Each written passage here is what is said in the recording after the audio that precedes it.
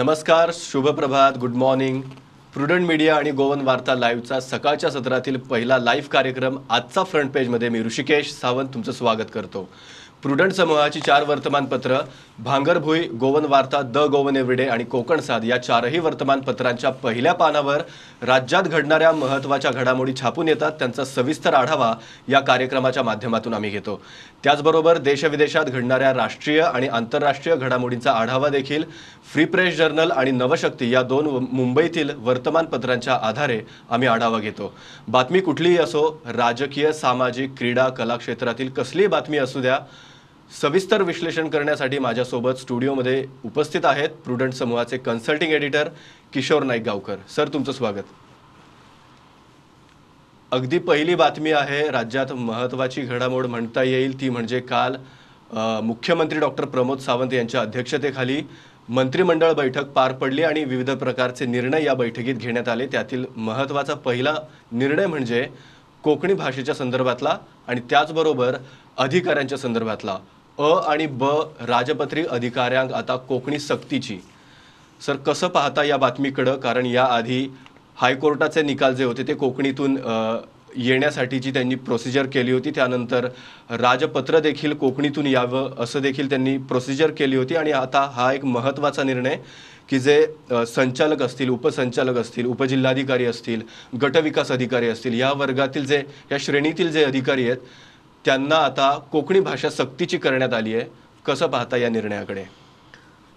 Rishikesh, good morning, शुभ सकाळ. देव सगळ्यांक बरो दीस दिवं. एक अत्यंत चांगल्या बातमीने आजच्या या फ्रंट पेजची आपण सुरुवात करतो. बरोबर. कालची मंत्रिमंडळ बैठक झाली आणि या मंत्रिमंडळ बैठकीत एक खूप महत्त्वाचा निर्णय सरकारने घेतलेला आहे. तो म्हणजे आणि ब राजपत्रित अधिकाऱ्यांना आता कोकणी ज्ञान अनिवार्य. म्हणजे आणि ब, ए आणि बी जे गॅझेटेड ऑफिसर ज्यांना आपण म्हणतो, ज्यांची भरती ही गोवा पब्लिक सर्व्हिस कमिशनच्या मार्फत होते, त्यांच्यासाठी कोकणी भाषा अनिवार्य करणं हा अत्यंत महत्त्वाचा आणि गरजेचा अशा पद्धतीचा हा विषय होता.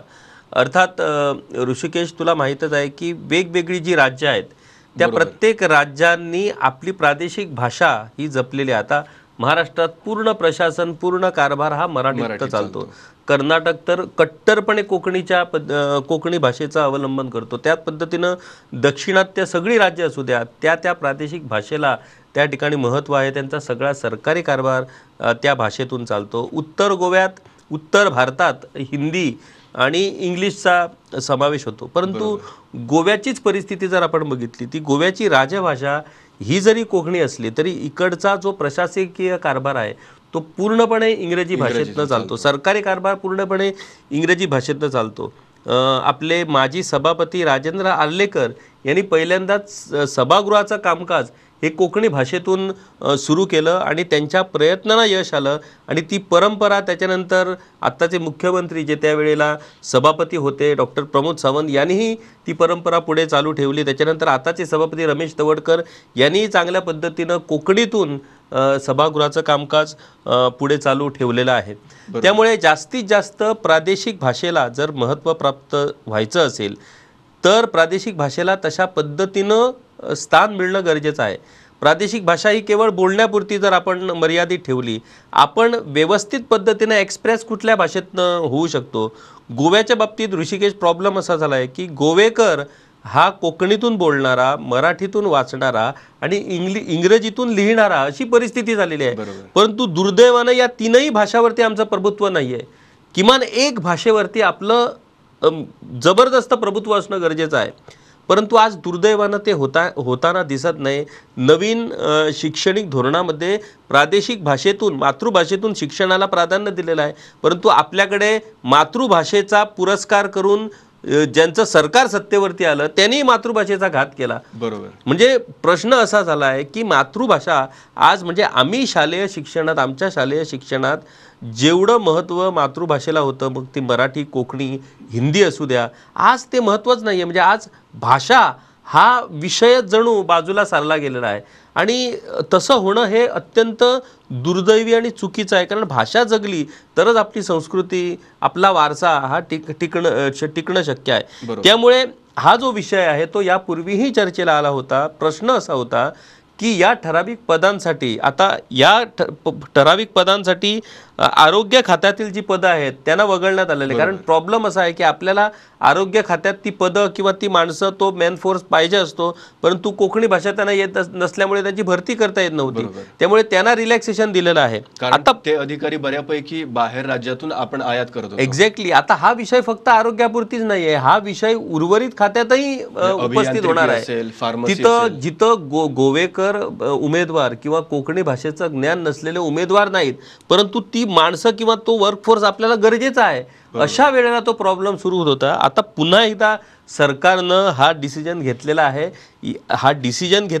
ही चांगलीच गोष्ट आहे. आपण महाराष्ट्रात बघतो, महाराष्ट्रात जे IAS ऑफिसर IPS ऑफिसर जे काम करतात ते जरी कुठल्याही राज्यातले जरी असले ते अस्खलित मराठी बोलतात. आपल्याकडे परिस्थिती अशी झाली आहे की आपले जे सेक्रेटरी आहेत त्यांना आमची भाषा कोकणी भाषा येत नाहीत, ते सामान्य स्थानिक लोकांशी संवाद साधू शकत नाहीत. आता दुर्दैव असं की आपल्याकडे जे दोन्ही जिल्हाधिकारी आहेत त्या दोन्ही जिल्हाधिकारी IAS ऑफिसर आहेत. त्यांना आता उत्तर गोव्याच्या गीते आहेत, त्यांना कदाचित मराठी भाषा येऊ शकते, परंतु यापूर्वी अनेक ऑफिसर IAS ऑफिसर या पदावरती नियुक्त करण्यात येतात ज्यांना ही भाषा स्थानिक भाषा त्यांना योग्य पद्धतीने समजत नाही, त्यामुळे लोकांशी त्यांचा संवाद होऊ शकत नाही. त्यामुळे हा खूप मोठा अडथळा निर्माण झालेला आहे. त्यामुळे हा निर्णय जो आहे सरकारचा, या निर्णयाचं स्वागत व्हायलाच हवं, परंतु केवळ निर्णय घेऊन चालणार नाही, तर या निर्णयाची योग्य पद्धतीने अंमलबजावणी पाहिजे. काही बाबतीत असंही घडू शकतं की जिथं अत्यावश्यक अधिकारी जे आहेत, अत्यावश्यक जी सेवा आहेत त्या सेवा जर आपल्याला मिळवायच्या असेल तर भाषेचा अडथळा निर्माण होऊ शकतो, परंतु एखाद्या अधिकाऱ्याला त्या पदावरती नियुक्त करूनही त्याला भाषा शिकवता येऊ शकते. त्याच्यासाठी खास प्रशिक्षण, त्याला कंपल्सरी त्या भाषेचं प्रशिक्षण घेणं, ती भाषा शिकून घेणं, या सगळ्या गोष्टी शक्य आहेत. अशक्य असं काहीच नाही, परंतु त्याची इच्छाशक्ती हवी आहे. त्यामुळे हा निर्णय जो सरकारचा आहे त्या निर्णयाचं स्वागतच करावं लागणार आहे, परंतु याच्यात अनेक अडचणी अनेक अडथळेही येणार आहेत. त्याच्यावरतीही मात करून, म्हणजे खरं म्हणजे या IPS IAS ऑफिसरांना आणि वेगवेगळे जे ऑफिसर आहेत ज्यांना स्थानिक भाषा अवगत नाही त्यांच्यासाठी भाषा मंडळ म्हणा किंवा GPARDच्या मार्फत त्यांच्यासाठी खास प्रशिक्षणाची सोय करून त्यांना किमान स्थानिक लोकांशी संवाद साधण्या इतपत जरी भाषेचं ज्ञान प्राप्त झालं तर त्याचा मोठा फायदा प्रशासनाला होणार आहे. बरोबर सर, जसं तुम्ही सांगितलं की अंमलबजावणीच्या संदर्भात याआधी देखील राजपत्र आणि हायकोर्टाचे निकाल हे देखील कोकणीतून यायला हवेत अशा पद्धतीचा निर्णय घेण्यात आला होता. याच्या अंमलबजावणीचं काय झालं? आता प्रश्न असा आहे की सुप्रीम कोर्टाचे जे निकाल आहेत त्याच्यातले ठराविक निकाल हे मराठीतनं किंवा कोकणीतनंही मला वाटतं सुरू झालेले आहेत, परंतु सगळेच निर्णय हे त्यांना ट्रान्सलेट करून देणं शक्य होत नाही. त्याच्यासाठी वेगळी यंत्रणा तयार करावी लागणार आहे, कदाचित ती भविष्यात होऊ शकते, परंतु प्रयत्न सुरू झालेला आहे. ही सुद्धा गोष्ट खूप पॉझिटिव्ह अशा पद्धतीनं घ्यायला पाहिजे. आता राजपत्र ऑफिशियल गॅझेट जे आहे ते ऑफिशियल गॅझेट अद्यापही कोकणी भाषेतनं निघत नाही आहे. त्याची कारणं अशी आहेत की राजपत्र जे असतं ते टेक्निकल भाषा त्याच्यात जास्त असते, त्यामुळे ही टेक्निकल भाषा अवगत नसल्यामुळे अनेक अडचणी निर्माण होत आहेत. मला वाटतं की त्यासाठी सरकारने कोकणी भाषेतून ज्यांनी शिक्षण घेतलेलं आहे ते मग BA असतील MA असतील यांच्यासाठी खास म्हणजे पात्र उमेदवारांची निवड करून त्यांच्यासाठी खास या तांत्रिक भाषेचं प्रशिक्षण देऊन त्यांच्यामार्फत जर हे राजपत्र जर त्यांनी काढलं तरच हे शक्य आहे. कारण अन्यथा हे राजपत्र हे कोकणी भाषेतनं येणं खूप कठीण गोष्ट आहे, कारण ती टेक्निकल भाषा असते, त्यामुळे त्याला विशेष अशा पद्धतीचं प्रशिक्षण द्यावं लागणार आहे. भाषा तज्ज्ञाकडून हे सगळं प्रशिक्षण दिल्यानंतर जेव्हा त्यांचं प्रशिक्षण पूर्ण होईल आणि खात्री होईल की आता ही तांत्रिक भाषा त्यांना योग्य पद्धतीनं अवगत झालेली आहे, त्यावेळेलाच हे ऑफिशियल गॅझेट हे कोकणी भाषेतून येऊ शकतं. बरोबर सर, दुसरी अत्यंत महत्त्वाची बातमी आहे ती म्हणजे DDSSY आणि आभा म्हणजेच आयुष्मान भारत आरोग्य खाते हे दोन्ही लिंक करण्याच्या संदर्भातली ही बातमी आहे. आभा जे आहे कार्ड ते DDSSYला लिंक करण्याची सक्ती किंवा जोडणं बंधनकारक आहे अशा पद्धतीचं विधान मुख्यमंत्री डॉक्टर प्रमोद सावंतांनी केलंय. काल मंत्रिमंडळ बैठकीमध्ये विविध प्रकारचे निर्णय घेण्यात आले, त्यातला हा एक निर्णय. कसं पाहता या निर्णयाकडे आणि काय सांगाल अधिक माहिती याबद्दल? ऋषिकेश, असं आहे की केंद्र सरकारच्या वेगवेगळ्या योजना आहेत आणि प्रत्येक राज्य सरकारच्याही वेगवेगळ्या योजना आहेत, त्यामुळे केंद्र सरकारच्या योजनात जास्तीत जास्त लोकांचा कशा पद्धतीने सहभाग होईल यासाठी दक्षता घेण्याच्या दृष्टिकोनातून आता ज्या ज्या स्थानिक योजना आहेत त्या सगळ्या केंद्र सरकारच्या योजनांमध्ये मर्ज करण्याची प्रक्रिया सुरू झालेली आहे। त्यामुळे केंद्र सरकारच्या योजनांमध्ये किती स्थानिक किंवा त्या त्या राज्यातल्या लोकांना लाभ मिळतो याची मोठ्या प्रमाणात आकडेवारी येऊ शकते।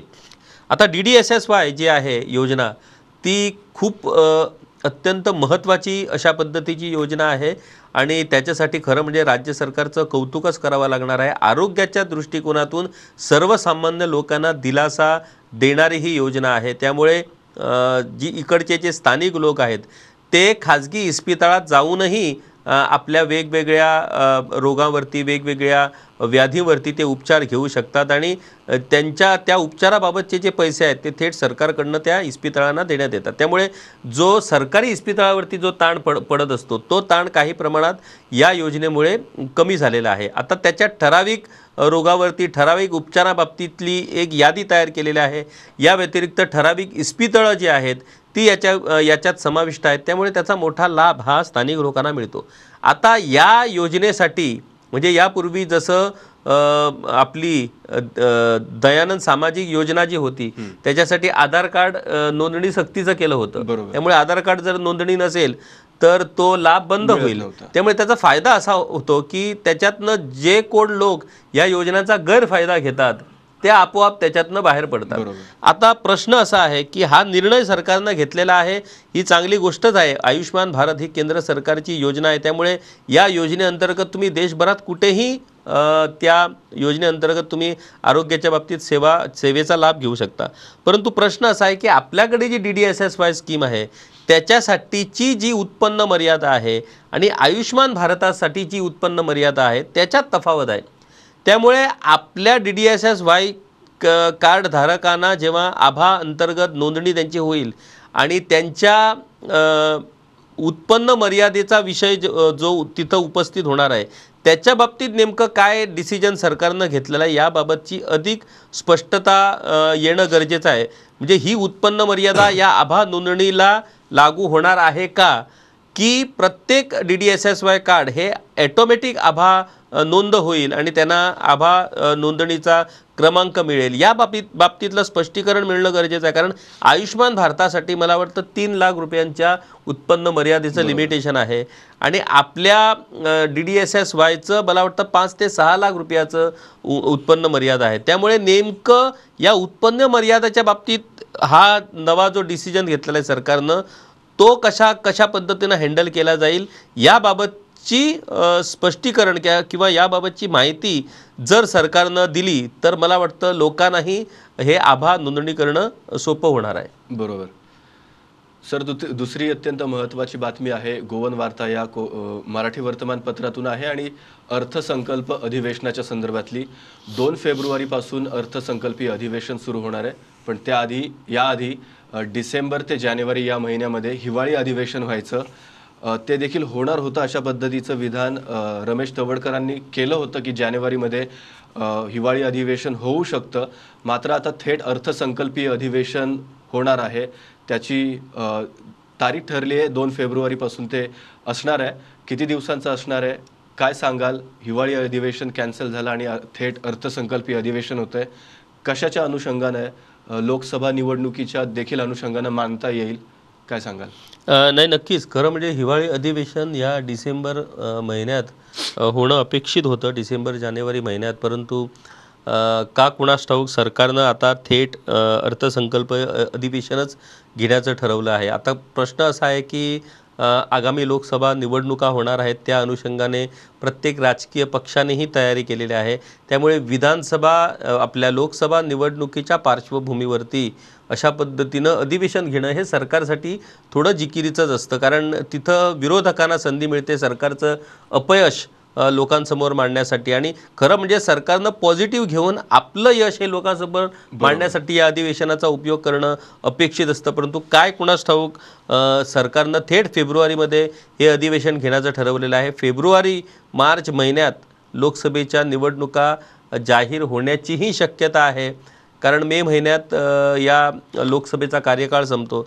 त्यामुळे ताबडतोब हे अर्थसंकल्पीय अधिवेशन घेतल्यानंतर लगेच निवडणुका जाहीर झाल्या की मग कुणालाच वेळ मिळणार नाही, तशा पद्धतीचं हे नियोजन असू शकतं. परंतु मला वाटतं की सरकारनं हिवाळी अधिवेशन डावलून एक संधी घालवली आहे की या हिवाळी अधिवेशनात सरकारला लोकांसाठी राबवलेल्या वेगवेगळ्या योजना, वेगवेगळी विकास कामं, लोकांसाठी घेतलेले वेगवेगळे चांगले निर्णय याबाबतची माहिती लोकांसमोर ठेवण्याची जी संधी या अधिवेशनाच्या निमित्ताने सरकारला प्राप्त होते, ती संधी सरकार कुठेतरी गमावत असल्याचं दिसतं.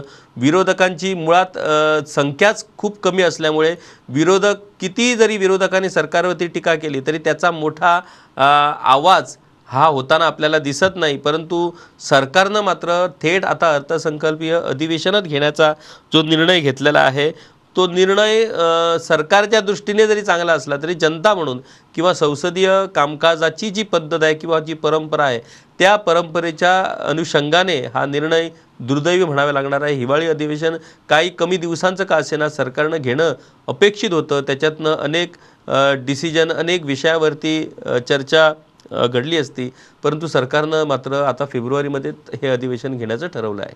बरोबर सर. दुसरी अत्यंत महत्त्वाची बातमी आहे. गेल्या अनेक दिवसांपासून आपण सनबर्नच्या संदर्भामध्ये गोष्टी ऐकतोय. 31 डिसेंबर रोजी होणार नाही होणार आणि शेवटी तो समोर येतोय. पण त्याच्यावरती जो आवाजाच्या संदर्भातला म्हणजे ध्वनी प्रदूषणाच्या संदर्भातला एक मोठा निर्णय घेण्याचं ठरवलंय, ते म्हणजे दोन सदस्यीय कमिटी असणार आहे आणि ती आवाजावरती मॉनिटरिंग करणार आहे. द गोवन एव्हरीडे या इंग्रजी वर्तमानपत्रामध्ये ही बातमी छापून आली आहे. काय सांगाल या बातमी संदर्भात?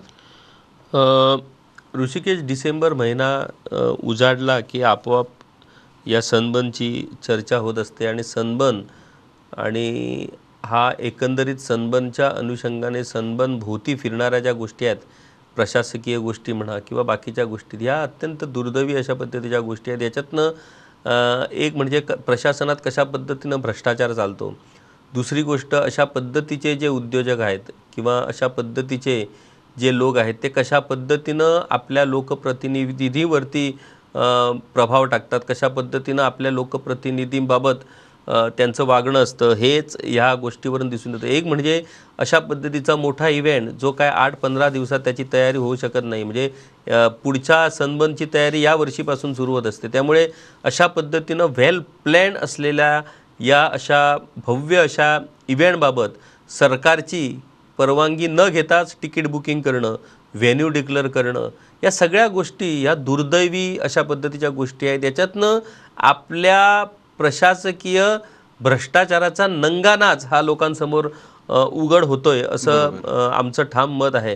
आणि ज्या पद्धतीनं म्हणजे आता 31 डिसेंबरला सनबर्न होणार नाही, सरकारनं परवानगी फक्त 30 डिसेंबरपर्यंत दिलेली आहे, परंतु आयोजकांनी 31 डिसेंबरपर्यंत होणार असल्याचं सांगून तिकीटही बुकिंग केलेलं आहे. जेव्हा मीडियानं या संदर्भातला आवाज केला आणि या सगळ्या गोष्टी समोर आणल्या त्यावेळेला कुठेतरी आणि कोर्टानं दणका दिल्यानंतर कुठेतरी आयोजकांनी आता ती 31 डिसेंबरची तारीख रद्द केली. त्यामुळे अशा पद्धतीनं सरकारला कायदे नियमांना वाकुल्या दाखवण्याचा जो प्रकार आहे, हा प्रकार किंवा हे धाडस नेमकं आयोजकांना येतं कसं, हा खरा म्हणजे मोठा प्रश्न आहे. आता हा धाडस एकाच गोष्टीतून येऊ शकतो की आपण या सगळ्या लोकांना विकत घेतलेलं आहे अशी वृत्ती जेव्हा या लोकांच्या डोक्यात जेव्हा भिनते त्यावेळेलाच त्यांच्याकडनं अशा पद्धतीची वागणूक होऊ शकते. त्यामुळे जर आमच्या लोकप्रतिनिधींना किंवा सरकारी अधिकाऱ्यांना किंवा आमच्या सरकारी यंत्रणांनाच विकत घेण्याची धमक अशा लोकांमध्ये जर असेल तर मग आम्ही सामान्य माणसांनी काय म्हणावं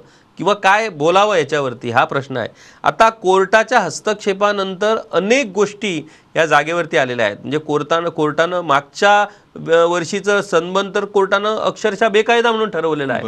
म्हणजे एवढं दुर्दैव. आता त्याच्यावरती सरकार काय कारवाई करणार, काय कारवाई नाही. मग या वेळेच्या सनबर्नसाठी योग्य पद्धतीनं त्याच्यासाठी एक कमिटी, जी कमिटी हे ॲप्लिकेशन स्क्रुटिनाइज करतील, सगळे परवाने सगळ्या गोष्टी बघतील आणि मग परवानगी देतील. त्याच्यानंतर साऊंड पोल्युशन 10 वाजता रात्री हे सनबर्नचं संगीत बंद व्हायला पाहिजे, हा खरा म्हणजे मोठा जोक आहे. परंतु कोर्टानं आदेश दिलेले आहेत. आता त्याचं योग्य पद्धतीनं पालन होतं की नाही या गोष्टी आता उघडच होणार आहेत. त्यामुळे या साऊंड पोल्युशनवरती किंवा ध्वनी मर्यादेवरती नजर ठेवण्यासाठी खास पथक तिथं नेमण्यात येणार आहे, खास पोलीस पथक तिथं असणार आहे, पॉल्युशन कंट्रोल बोर्डचं पथक तिथं असणार आहे, त्या पार्टीमध्ये ड्रग्सचा वापर होणार नाही याची काळजी घेण्यासाठी पोलीस आहेत, गुन्हेगारी प्रकरणं किंवा गुन्हेगारी प्रकार तिथं घडू नयेत म्हणून पोलिसांची नजर असणार आहे. या सगळ्या गोष्टी जर आपण बघितल्या तर या गोष्टी कितपत तिथं प्रत्यक्षात कार्यान्वित होतात आणि कशा पद्धतीनं हा एवढा मोठा जो इव्हेंट आहे तो शांत पद्धतीनं कशा पद्धतीनं तिथं आयोजन होतं हे पाहणं उत्सुकतेचं ठरणार आहे. बरोबर सर. दुसरी अत्यंत महत्त्वाची बातमी आहे ती म्हणजे भांगरभुई या कोकणी वर्तमानपत्रामधून दक्षिण गोवा आणि उत्तर गोवा या दोन जिल्ह्यांना जोडणारी किंवा या दोन जिल्ह्यांच्या दळणवळणाच्या दृष्टिकोनातून किंवा एकंदर गोवा राज्याच्या दृष्टिकोनातून दळणवळणाच्या दृष्टिकोनातून महत्त्वाचा मानला जाणारा जुवारी पूल आणि त्याचा दुसरा टप्पा जो आहे त्याचं उद्घाटन होणार आहे. केंद्रीय वाहतूक मंत्री नितीन गडकरी यांच्या हस्ते हे उद्घाटन होणार आहे. त्यासाठी मुख्यमंत्री त्याचबरोबर राज्यातील दिग्गज नेते श्रीपाद नाईक असतील, सदानंद शेठ तानवडे असतील, राज्यसभा खासदार आमदार विरेश बोरकर असतील, असे वेगवेगळे नेते ह्या उद्घाटन समारंभाला उपस्थित असणार आहेत. त्याचबरोबर परवरीतील देखील जो उड्डाण पूल आहे त्याचं देखील व्हर्च्युअल पद्धतीनं उद्घाटन होणार आहे. पायाभरणी सोहळा होणार आहे. कसं पाहता या सोहळ्याकडं आणि उद्घाटन शेवटी होणार आहे, दुसरा पूल आपल्याला उपलब्ध होणार आहे. ऋषिकेश, खरं म्हणजे गोव्याच्या पायाभूत सुविधांच्या बाबतीत हा जो प्रकल्प आहे जुवारीचा तो खूप मोठा महत्त्वाचा असा प्रकल्प आहे आणि त्यामुळे सगळ्यात पहिल्यांदा आपल्याला केंद्रीय रस्ते महामार्ग मंत्री नितीन गडकरी यांचे आभार मानावे लागणार आहेत. कारण त्यांनी ज्या पद्धतीनं या पायाभूत मग ते महामार्ग असतील किंवा वेगवेगळे प्रकल्प असतील त्यांच्यासाठी जे राज्य सरकारला सहकार्य केलेलं आहे ते खूप महत्त्वाचं आहे आणि त्यामुळे त्यांचे आभार हे आपल्याला मानावेच लागणार आहेत. साहजिकच केंद्र सरकारचे नेतृत्व जे माननीय पंतप्रधान नरेंद्र मोदी करत आहेत त्यांचंही योगदान किंवा त्यांचेही आभार हे मानावेच लागणार आहे कारण ते सरकारचे नेते आहेत. दुसरी गोष्ट, मांडवीचा पूल, अटल सेतू आणि त्याच्यानंतर जुवारी हे दोन खूप महत्त्वाचे पूल आहेत. म्हणजे मांडवीचा हा उत्तर गोव्यात जरी पडला असला तरी राजधानीला जोडणारा हा पूल आहे आणि दुसरा जुवारी जो आहे तो उत्तर आणि दक्षिण गोव्याला जोडणारा पूल आहे. गेल्या अनेक वर्षापासून त्या पुलाच्या दुरावस्थेबाबतची चर्चा, त्याच्यानंतर जुना पूल धोकादायक असल्याची चर्चा, या सगळ्या गोष्टी घडत असताना काँग्रेसच्या कार्यकाळात या पुलाचं बांधकाम काही होऊ शकलं नाही. प्रत्येक वेळेला विधानसभेत पुलाचं काम होईल अशा घोषणा दिल्या जात होत्या, परंतु प्रत्यक्षात मात्र ते प्रत्यक्षात कधीच आलं नाही. परंतु भाजप सरकार सत्तेत आल्यानंतर माजी मुख्यमंत्री, माजी केंद्रीय संरक्षण मंत्री स्वर्गीय मनोहर पर्रिकर यांच्या पुढाकारातून मांडवी पूल म्हणजे अटल सेतू आणि त्याच्यानंतर जुवारी पूल या दोन प्रकल्पाचं काम सुरू झालं. दुर्दैवानं हे काम पूर्णत्वास म्हणजे जेव्हा मनोहर पर्रिकर अत्यंत आजारी होते त्यावेळेला त्यांच्याच कार्यकाळात अटल सेतूचं उद्घाटन करण्यात आलं, परंतु जुवारी पुलाच्या उद्घाटनाला मात्र मनोहर पर्रिकर हे हजर राहू शकले नाहीत. परंतु त्यांचा जो वारसा आहे या विकास कामांचा पुढे नेण्याबाबतचा तो मुख्यमंत्री डॉक्टर प्रमोद सावंत यांनी यथार्थपणे तो वारसा पुढे नेलेला आहे. ज्या पद्धतीनं पहिल्यांदाच म्हणजे यापूर्वी केवळ त्यांना सभापती पदाचा अनुभव होता, मंत्रीही ते सरकारात राहिलेले नाहीत, परंतु ज्या पद्धतीनं अवघ्या या काळात त्यांनी मुख्यमंत्री पदावरती जी पकड मिळवली आणि ज्या पद्धतीनं त्यांनी गेल्या काही वर्षापासून राज्याचा कारभार जो चालवलेला आहे तो पाहता त्यांचं खरोखरच कौतुक करावं लागणार आहे. अर्थात मुख्यमंत्री म्हटल्यानंतर त्याच्यात चांगल्या आणि वाईट दोन्ही गोष्टी असतात. म्हणजे टीका करणारे अनेक गोष्टीबाबत टीकाही करणार आहेत, परंतु ज्या चांगल्या गोष्टी घडलेल्या आहेत त्याबाबत राखून ठेवणं किंवा त्याबाबत न बोलणं हा खरं म्हणजे त्यांच्यावरती अन्याय ठरू शकतो. त्यामुळे जी काही विकास कामं राज्यासाठी महत्त्वाची आहेत त्या विकास कामांचं श्रेय हे मुख्यमंत्री त्यांच्या सरकारला तसंच केंद्र सरकारला हे द्यावंच लागणार आहे. त्या दृष्टिकोनातून हा जो प्रकल्प आहे जुवारीचा हा खूप महत्त्वाचा प्रकल्प आहे. त्यामुळे त्याचं उद्घाटन होणं आणि हा पूर्णपणे पूल लोकार्पण होणं ही गोव्यासाठी खूप स्वागतार्ह अशा पद्धतीची गोष्ट आहे. आणि परवरी उड्डाणपूल हा तर महत्त्वाचाच आहे. आजच्या घडीला सगळ्यात मोठी डोकेदुखी बनलेली आहे ती परवरीचा पट्टा. तिथं सकाळी आणि संध्याकाळी ज्या पद्धतीनं वाहतुकीची कोंडी होते आणि लोकांना मनस्ताप सहन करावा लागतो, त्या मनस्तापावरती उपाय म्हणून हा उड्डाणपूल काम करणार आहे. परंतु त्याच्यासाठी हे काम सुरू असताना आणखी थोडा मनस्ताप लोकांना सहन करावा लागणार आहे.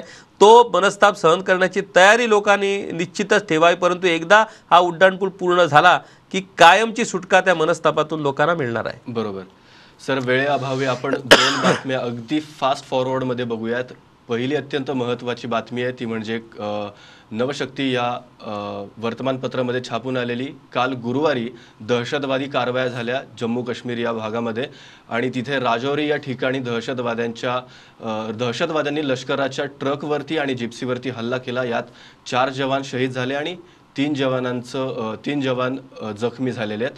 थाना मंडी सुरनकोट रस्त्यावर डोरा गली या भागात हा दहशतवादी हल्ला झाला होता आणि त्याच संदर्भातली ही बातमी आहे. दुसरी बातमी आहे ती म्हणजे कुस्तीपट्टू साक्षी मलिक यांच्या संदर्भातली. त्यांनी आपल्या कुस्ती या क्रीडा प्रकारातून आपली निवृत्ती जाहीर केली. कारण गेल्या अनेक दिवसांपासून ब्रिजभूषण सिंग यांच्या संदर्भामध्ये आपण बातम्या पाहतोय आणि त्यांच्याच अध्यक्षपदी आता त्यांचेच निकटवर्तीय संजय सिंह यांची निवड झाली. त्यामुळे त्यांनी हा राजीनामा दिला आणि राजीनामा देताना एक वेगळ्या प्रकारे म्हणजे टेबलवरती आपले स्वतःचे शूज ठेवून आणि अत्यंत भावनिक अशा पद्धतीनं त्यांनी हा राजीनामा दिला. याच प्रकारची ही गोवन वार्ता या मराठी वर्तमानपत्रातली ही बातमी. प्रुडंट समूहाच्या ब्रेकिंग्ज आणि अपडेट्स बघण्यासाठी तुम्ही प्रुडंट प्लस हे ॲप डाउनलोड करा. विविध प्रकारच्या बातम्या तुम्हाला या ॲपमधून मिळतील. त्याचबरोबर हे 4ही वर्तमानपत्र तुम्हाला या ॲपमध्ये मिळतील. बघत रहा गोवन वार्ता लाईव्ह आणि प्रुडंटचा आजचा फ्रंट पेज.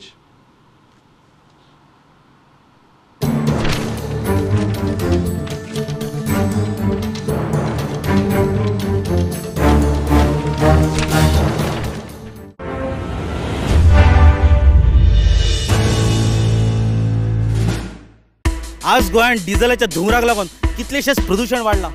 हवेन वाडलेल्या कार्बनाक लागून लोकांक श्वास घेवपाक त्रास जाता. अरे डिस्टर्ब करू नाका रे, राम असो. जशे व्हडल्या व्हडल्या शहरांनी प्रदूषणाचो लेवल वाडला तशी दुयेंसांय वाडल्या. अशीच परिस्थिती आमच्या गोंयांतूय येतली काय असो सगळ्यांक भंय पडला. अरे बस येता. अरे बस येतली जाल्यार गोंग गोंग गोंग गोंग करून आवाज करतली, पेरे पेरे पेरे पेरे करून हॉर्न मारतली. कळ्ळें मरे? हे कितें रे? आवाज ना तो ना, हुंगरय ना. कसलो चमत्कार? चमत्कार न्ही, गोंय सरकार pollution free eco friendly electric buses धांवतात गोंयच्या रस्त्यार. कदंबा ट्रान्सपोर्ट कॉर्पोरेशनाच्यो e buses with fully air condition, 40 seating capacity, USB sockets, regenerative braking system आणि प्रवाशांच्या सुरक्षे खातीर एमर्जन्सी बटन. कदंबा बसी आमकां जितल्यो फॅसिलिटीज दितात तितल्योच फॅसिलिटीज माझी बस या स्किमी अंतर्गत जवळ जवळ 25 प्रायव्हेट बसी आमकां दितात. म्हणजे स्टुडंट्सांक कन्सेशन, सिनियर सिटीजन्सांक कन्सेशन आणि कॅन्सर पेशंट्सांक फ्री ट्रॅव्हल. इतलेच न्ही, प्रायव्हेट बस ओनराक सुद्धा ह्या स्किमींतल्यान खूप आदार मेळटा. करून कितें पळयता, आतां उलय. आता किती उलो? भिवपाची सोड, आता उलोवपाची गरज ना. शुद्ध श्वास, आरोग्यदायी प्रवास, आरोग्याची हमी गोंय सरकार पडचो ना खंयच कमी.